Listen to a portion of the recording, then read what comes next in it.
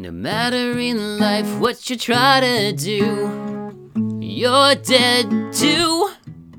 Hello, and welcome to You're Dead Too, the podcast about our shared inevitable demise. I'm your host, John Toyson, and this week on the program, once again, no guest. This week I wanted to do another look at a notable death, this time looking at the unfortunate and untimely passing of Marilyn Monroe, to see if I could handle a bit more of a salacious story and incident and see if I can navigate my way through it and make sure that I can present this with some sort of value or lesson to impart. So this will be a bit interesting for me. I'm not certain how this is going to go, but bear with me and we'll figure this out together.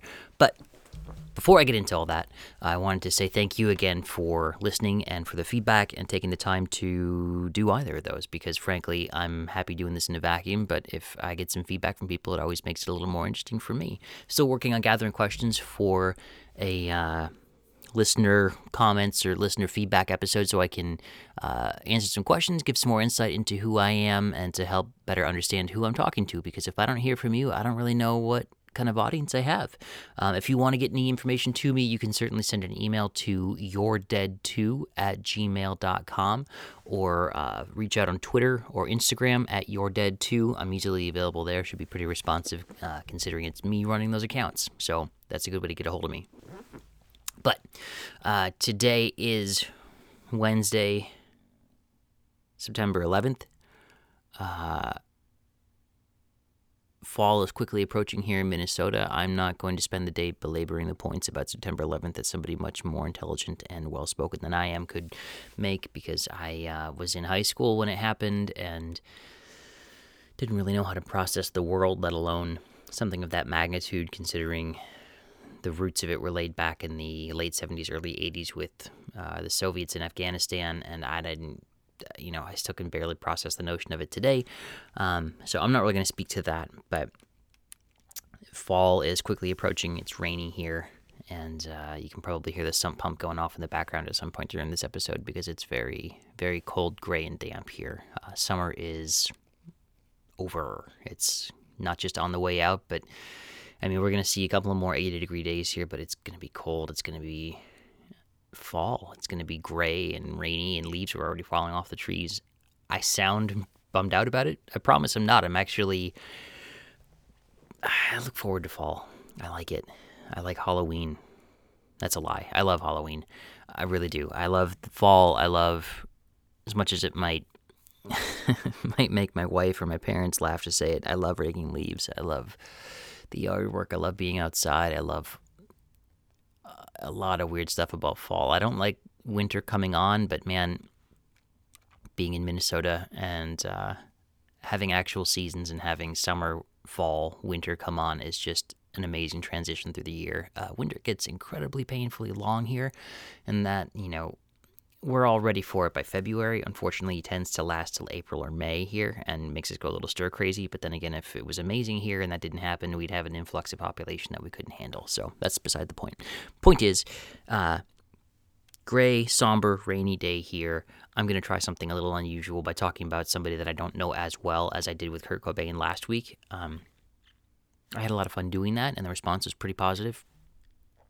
So when I have the opportunity now, I'm going to continue looking into notable deaths and see if I can't bring something worth sharing out of that. So without further ado, without further stalling on my part, let's get into the life and death of Marilyn Monroe.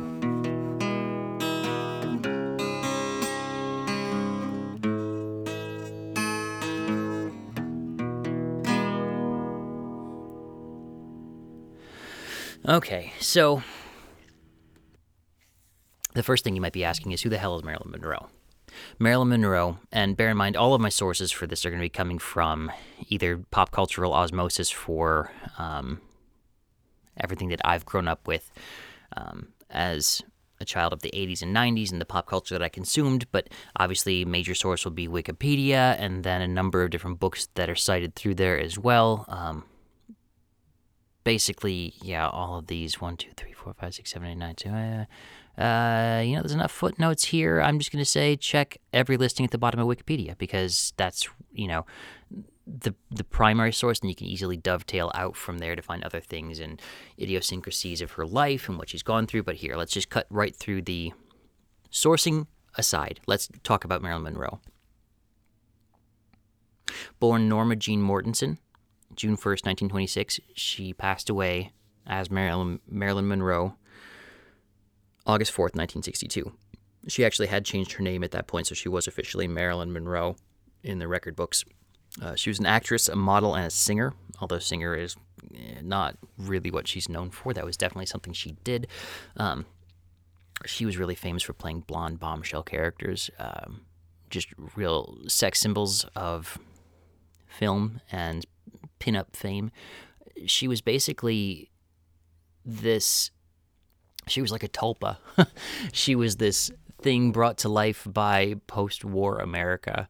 This idea that you could take the danger out of sex and make it into something healthy and positive. I don't mean to dismiss her life as such. It's just that as a person, she was something wildly different than what she was as a national icon. Her childhood was really rough. She never knew her father. She was bounced from house to house from a foster system because her mom was unwell. First, she wasn't able to afford taking care of her, but by the time that she finally was able to raise her, she was mentally unstable and was diagnosed with paranoid schizophrenia, which would be difficult for a single parent to have and live with in the 30s and 40s when you don't really have the means to take care of a child. So it was really tumultuous for her. There was abuse that went on as well that no doubt shaped her view of the world and her view of men and people in authority. She actually had married several times and dropped out of high school. She lived a hard life. I feel bad.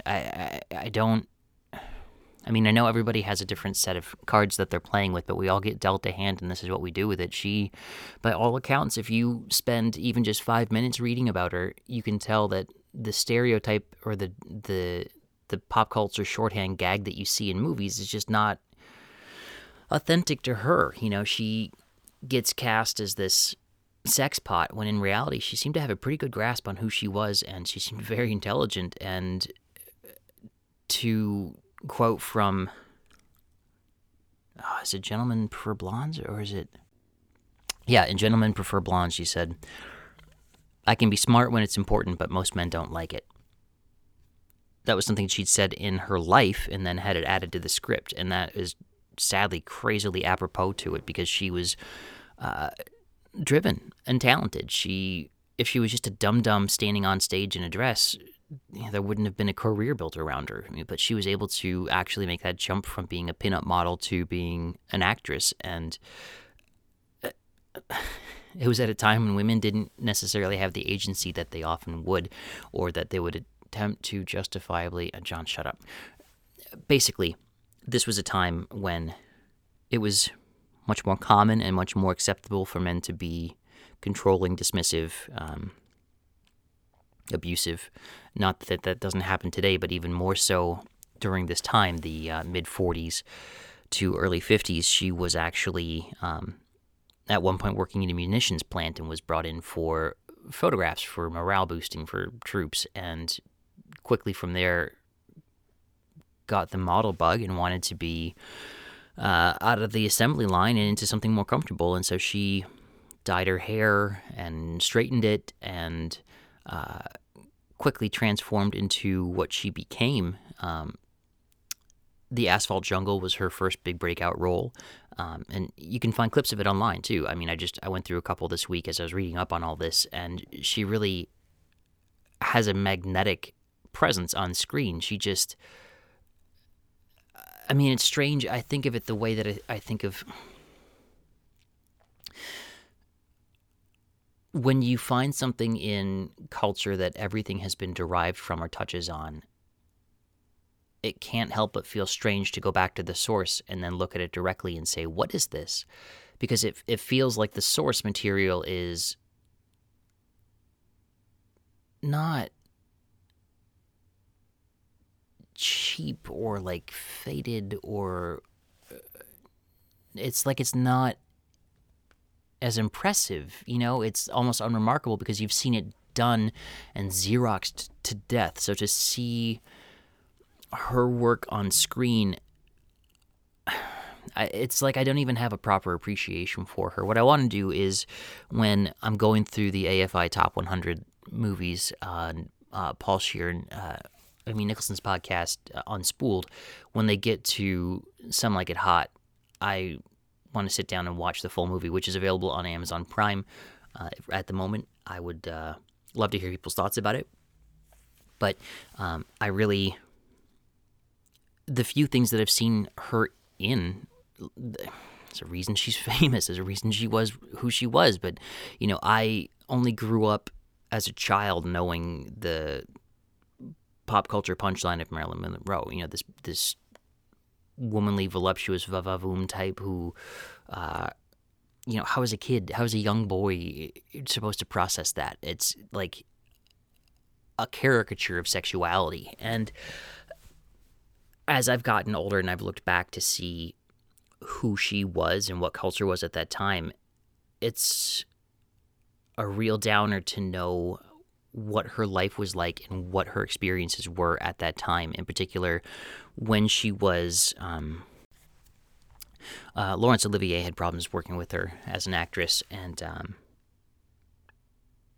depending whose take you get and whose perspective you're willing to listen to and whose perceptions you want to filter this all through, either she wasn't that prepared or she was going through some difficult times with drug addiction and stage fright or perfectionism, or according to other accounts, she was just difficult. But no, I don't buy that. I want to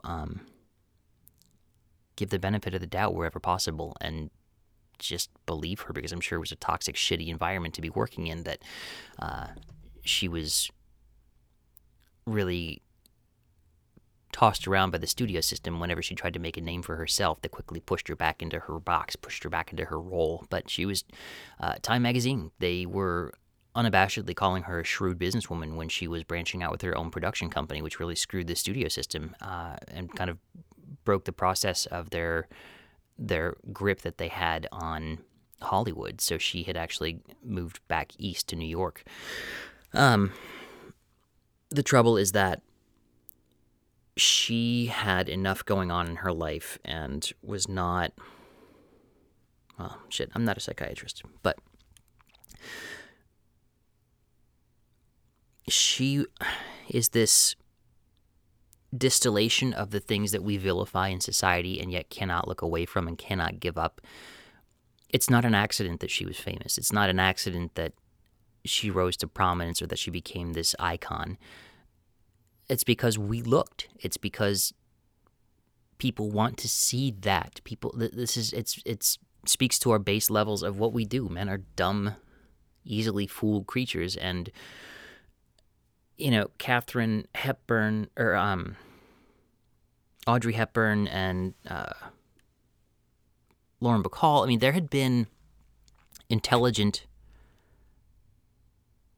hardworking women on screen before, and they appealed to women as a viewing audience, but Marilyn Monroe was brought in as this like eye candy just to bring in men in droves because we're just dumb animals, and we are. We're not hard to fool. I mean, you see this time and time again with other women that get paraded around in front of us to make us kind of drop dollar on something. Like it's sad, but sex sells. It's basic hardwiring on our genetic code that we want to be perceived as somebody that can be with somebody who can reproduce and have lots of babies. And when you're an hourglass-shaped woman, well, yeah, you can show men shapes of clouds and they'll get turned on. We're not deep creatures. I say all this because this is something that we created Marilyn Monroe out of a zeitgeist and then just basically stuck her into this role and then said, just deal with it. She had mental health issues. I'm certain there was a genetic factor in that her mom had paranoid schizophrenia, or as it was diagnosed at the time, but that Marilyn Monroe was going through her own depressive states and her own mental health issues that were likely being ignored or downplayed. There was a famous incident where she had sinusitis, just absolutely awful sinus infections that were keeping her pretty much bedridden, and the studios, rather than help her or give her concession to take a few weeks off, would plant stories in the media that she was faking it to convince her to come back to work. It just, basically, people just don't listen to women. It's kind of like the recent John Oliver piece on HBO about doctors underprescribing women for pain meds. It just, we just don't believe women. It's something about the condescension of men in power. We just assume women are being shrill, hysterical, over dramatic, and it's a really sad indictment of men in power, because frankly, I've been around it my whole life, and I'm learning basically is to take a back seat and to just listen to people more, and yet here I am talking on mic about why my ideas matter. So pressing forward, if there's anything that people can get out of this, all the better for it. But let's get to some more details of her life. Marilyn Monroe had actually at one point married Joe DiMaggio. The relationship didn't go well. He was abusive and controlling, but not very public about his feelings. He didn't, again, men at the time, worse than they are now. So here's a common thread. They got divorced. She married Arthur Miller. Arthur Miller was a brilliant writer, and the tabloid headlines at the time said, Egghead marries bombshell. Or no, Egghead marries hourglass. Like, that's how the world was perceiving this or being told this, is that brilliant man marries dumb hottie. Like, it's sad. It's frustrating to read this and to know that there was just such dismissive disregard to any worth this woman could have other than her appearance, when you can see, she's, just watch her for 5 minutes, you can see that she's talented and knows how to carry herself on camera and on stage, and she knows how to sell something. She knows how to, you don't think that's difficult until you try doing it. I'm somebody that has loved movies and TV, and I do enjoy going to the theater, but I don't profess to be able to do so myself. But I have, you watch enough of it, you can see bad acting and you can see good acting, and man, she can be good. This is not all just smoke and mirrors. She can be talented. But okay, so she divorced Arthur Miller. Well, look, let's just dive right into the nuts and bolts of this. Marilyn Monroe died of a barbiturate overdose on the evening of Saturday, August 4th, 1962, at her home in Los Angeles. Her body was discovered before dawn on Sunday, August 5th. She was 36 years old. She had suffered from undiagnosed mental illnesses and substance abuse for several years prior to her death, and hadn't worked in over a year. She had been in a movie called The Misfits that was released in 1961, but this was 1962. She'd spent time working on herself and trying to take care of herself and take time off from the grind of the studio, because it's when they were making 3, 4, 5 pictures a year back then. She had spent the last day of her life, Saturday, August 4th, at her home. She wasn't alone. She had her publicist, Patricia Newcomb, her housekeeper, Eunice Marie, and actually a photographer, and a psychiatrist there as well, psychiatrist Ralph Greenson. And the psychiatrist recommended she not be left alone for the night. And, that right there, come on. When you recognize somebody shouldn't be left alone for the night, pressing on. So for years heading into the 60s, she'd been dependent on amphetamines and barbiturates and alcohol, and was using all of this to cope with depression, anxiety, low self-esteem, chronic insomnia, perfectionism. Basically, she would get so worked up by assholes on set or just wanting to have the perfect take and be kind of in the moment that she would need to either numb herself before or after, or just push everything down. And I don't know, man. It's hard. I can sympathize with her, but I can't necessarily understand it myself. But I've had professional stuff where I thought, oh, good God, what I would give for just a shot of whiskey before this meeting starts because it would make it go a little easier. So I can't blame her, especially when your entire existence seemingly hinges on your ability to fit into a particular dress size or look a certain way on screen. It's just there's a lack of control there. So I feel for her. So, like I said, her third marriage at this point to Arthur Miller ended in divorce in January of 1961. Instead of working, she spent a large part of 1961 preoccupied with these health concerns. She'd had endometriosis and a cholecystectomy. She had cysts taken out. She had a number of reproductive issues that she'd had some ectopic pregnancies. She'd had a number of personal, private things go wrong that she'd had to have surgery for and just wanted to take care of herself. And again, this was back at a time where mental health and mental wellness were not talked about the way that they are now. Even 20 years ago, it was considered taboo to talk about taking medication and going to a therapist. This was, 40 years before that, where basically admitting you had feelings was akin to being a communist, which would get you blackballed. So she spent the last day of her life at her home, and she had met with that photographer in her home to talk about a new set of photos that had been taken on a recent film that she was working or had been working on called Something's Got to Give. She'd had a massage from a personal therapist, and she talked with some friends on the phone. And at 4:30 in the afternoon that day, her psychiatrist came to her house to do a therapy session.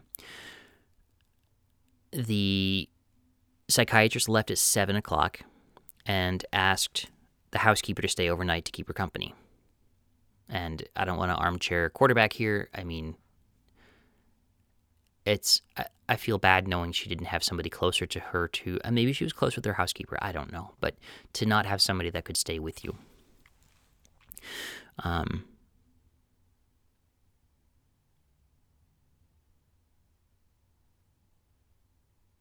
Around 7 o'clock, Marilyn received a call from Joe DiMaggio Jr. She had been close with him despite the divorce from his father, Joe DiMaggio. Marilyn was not a biological mother here. He had told her that Joe had broken up, or no, Joe Jr. had told Marilyn that he broke up with a girl that Marilyn hadn't been fond of, and he didn't seem to detect anything alarming in Marilyn's response or conversation on the phone. She seemed normal enough that he didn't make any particular note of it. Around 7:40, she called her psychiatrist to tell him the news of the breakup and just kind of, checking in. She then went to bed at about 8 o'clock. She got a call from an actor, Peter Lawford, who was trying to get her to come out and go to a party that night. And according to Lawford, he was alarmed because she sounded like she was under the influence of drugs. She told him to, quote, say goodbye to Pat, say goodbye to the president, who is Peter Lawford's brother-in-law, and to say goodbye to yourself because you're such a nice guy, before drifting off. And I don't know if she hung up the phone because she was actually found dead holding the phone receiver in her hand. But he actually, when Lawford wasn't able to call her back, which makes me think she never hung up the phone, Peter Lawford called his agent, who then tried to reach Monroe's psychiatrist. And another person who actually called the house and spoke with the housekeeper, who said that Marilyn was fine. But about 3:30 in the morning on Sunday, August 5th, the housekeeper woke up sensing that something was wrong and saw light from under Marilyn's bedroom door, but she wasn't able to get a response from knocking on the door, and the door was actually locked. So she called the psychiatrist, and he told her to go look through the bedroom window, and she saw Marilyn laying face down on the bed, covered by a sheet and clutching the telephone. Psychiatrist shows up shortly after and breaks a window and finds her dead on the bed. They called her doctor, Dr. Hyman Engelberg, who came to the house at 10 to 4 in the morning and confirmed the death. And at 4:25 in the morning of August 5th, they notified the LAPD that she had passed away. So, what happened? We don't necessarily know, which sucks. But that's kind of why I wanted to talk about this, because it was front page news. I talked to my father before recording this episode and mentioned that I was going to be recording this, and talked a bit about it and got his recollection of it. And he was a young person in the Midwest at the time and didn't really take much notice of,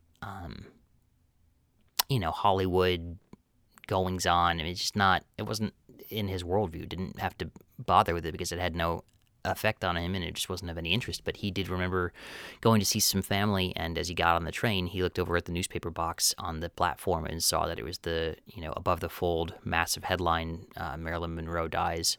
And he was just, really surprised. She was 36 years old. That's how old I am. I think I've barely lived a fraction of my life, even though I've already got gray hair coming in and a child that can ask me full-on questions. But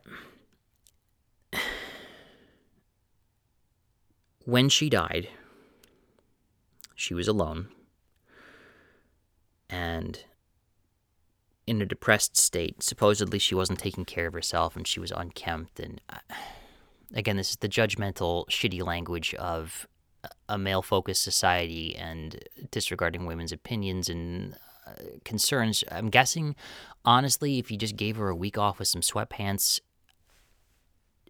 I just feel like that would have made a difference. Just the idea of like, well, she's not fully made up. She's not taking care of it. Like, Jesus Christ, just let her be a human and maybe it'll be okay. But I'm preaching to the choir here. The long and short of it is it was a drug overdose. She was both prescribed and just taking a bunch of medication. One of them was Nembutal, which is a barbiturate, which in my experience as both a psychiatric patient and a exploratory college kid, never ran across. I can tell you that much. It's just not something that's out there in the world that middle-class white kids run into anyway. Maybe that's different now that there's a heroin epidemic in the country, but just a bunch of downers that specifically have terrible, terrible interactions with alcohol.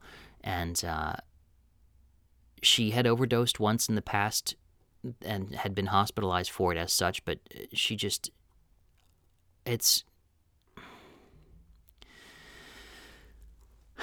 suppose I'm going to end up talking about Michael Jackson and Prince at different times going forward in the future for different reasons here, but it makes me think of similar things where it's not necessarily some celebrity scandal of a person looking for a high to chase, that it's about functioning and it's about feeling bad about your own life and your own body, and that she was trying to find solace and trying to find medication and a balance that she could live with.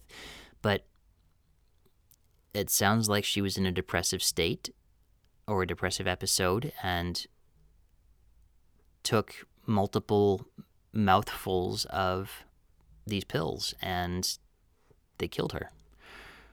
She died alone, which, I mean, I don't think anybody should have to do that.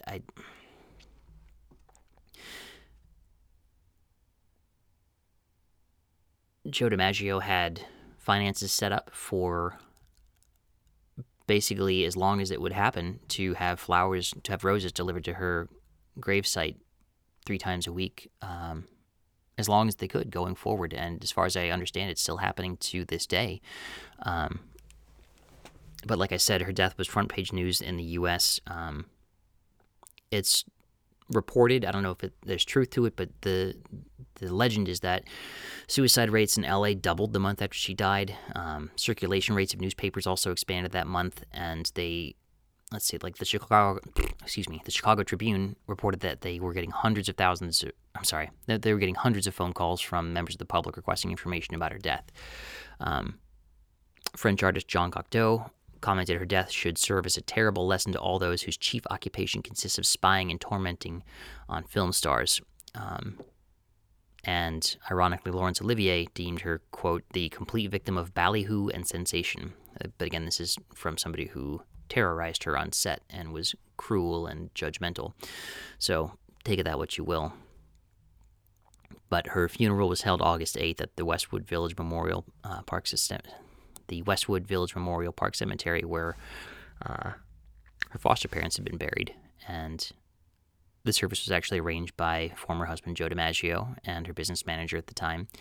And they only invited about 30 of her closest family and friends, and basically kept all of Hollywood at bay with police escort around the site. Funeral services were provided over by a local minister and conducted by the cemetery chapel. Yeah. They played Judy Garland singing Over the Rainbow during her funeral. There were a number of conspiracy theories about her death. Frankly, I don't know. Having read through them and done a deep dive on a lot of them, I can't put a lot of stock into it. I love a good conspiracy theory. I absolutely do. You heard me talk about all the weird stuff I've talked about on this podcast, and you'd think if there was a chance to get into one, it would be, Courtney Love murdering Kurt Cobain, or the Kennedys putting a hit out on Marilyn Monroe, or Jimmy Hoffa. I don't think there was anything there for that. It's, yes, she was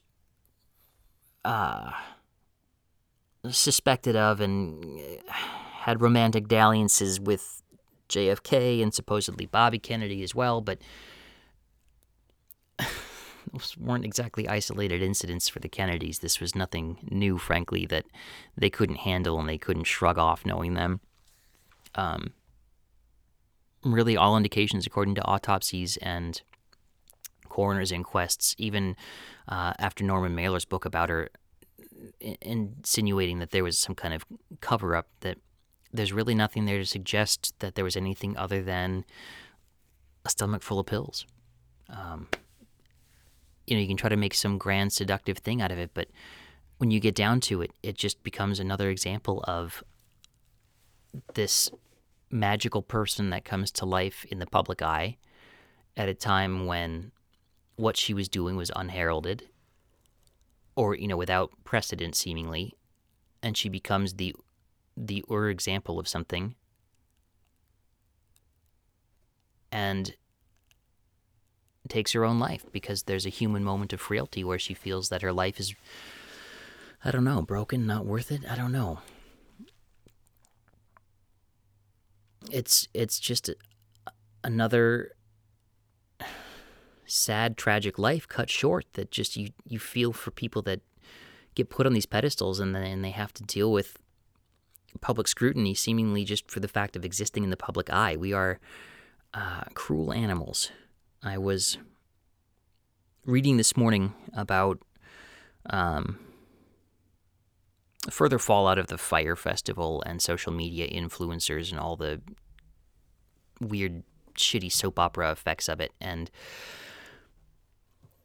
I was initially getting very old man yelling at kids to get off his lawn about it, thinking, what's so wrong with, having a conventional job when I'm doing this at the moment. But then I realized how much it tied back into what I'd been reading about Marilyn Monroe and just how much nothing changes. This is, with the advent of popular culture, with massive amounts of people on the planet, this wouldn't have been possible in 1750 London. It certainly did happen, not on this scale. You'd have people getting massive amounts of attention, but they weren't, having, basically what I'm getting to is cameras. The fact that there were movies, the fact that there were TV shows, the fact that there were images distributed everywhere. It creates this thing where humanity suddenly expresses beyond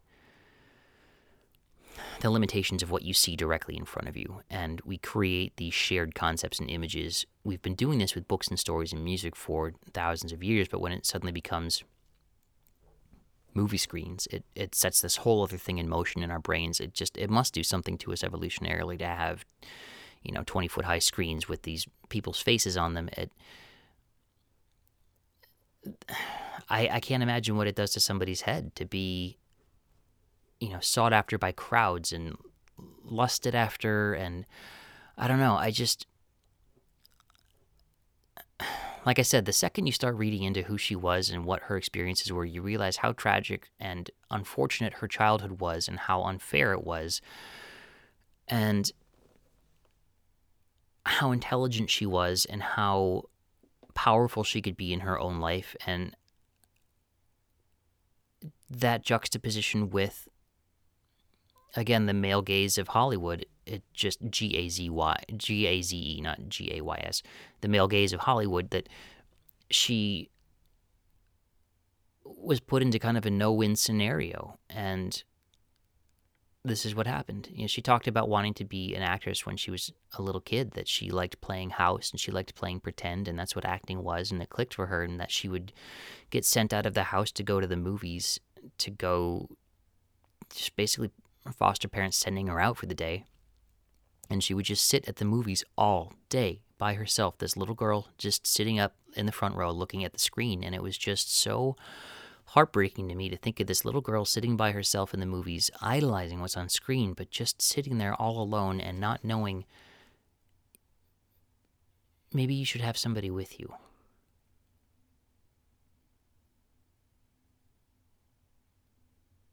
I don't know. Being a dad has changed all my perspective on everything, and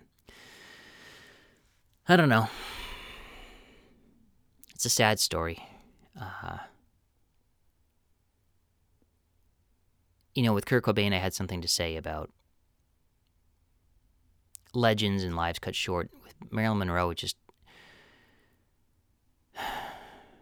I feel bad. I don't know. It's a piece of history that you can't change. You can only observe and study in recollection or hindsight. And she was amazingly talented, and she was a force like nothing else. But the only circumstances that fostered that growth and deliverance of her also likely robbed her from us. So it's this odd thing of an inevitability of death. It was either that or something else a decade from then, or 30 years from then, or I don't know. Jane Mansfield, a contemporary of hers, died a horrible death in a car accident. And I mean, how do you make sense of the chaos, I guess? But so, like I said, there's not a happy ending here, but this is the reality of it. No matter in life what you try to do, you're dead too. Even somebody like Marilyn Monroe.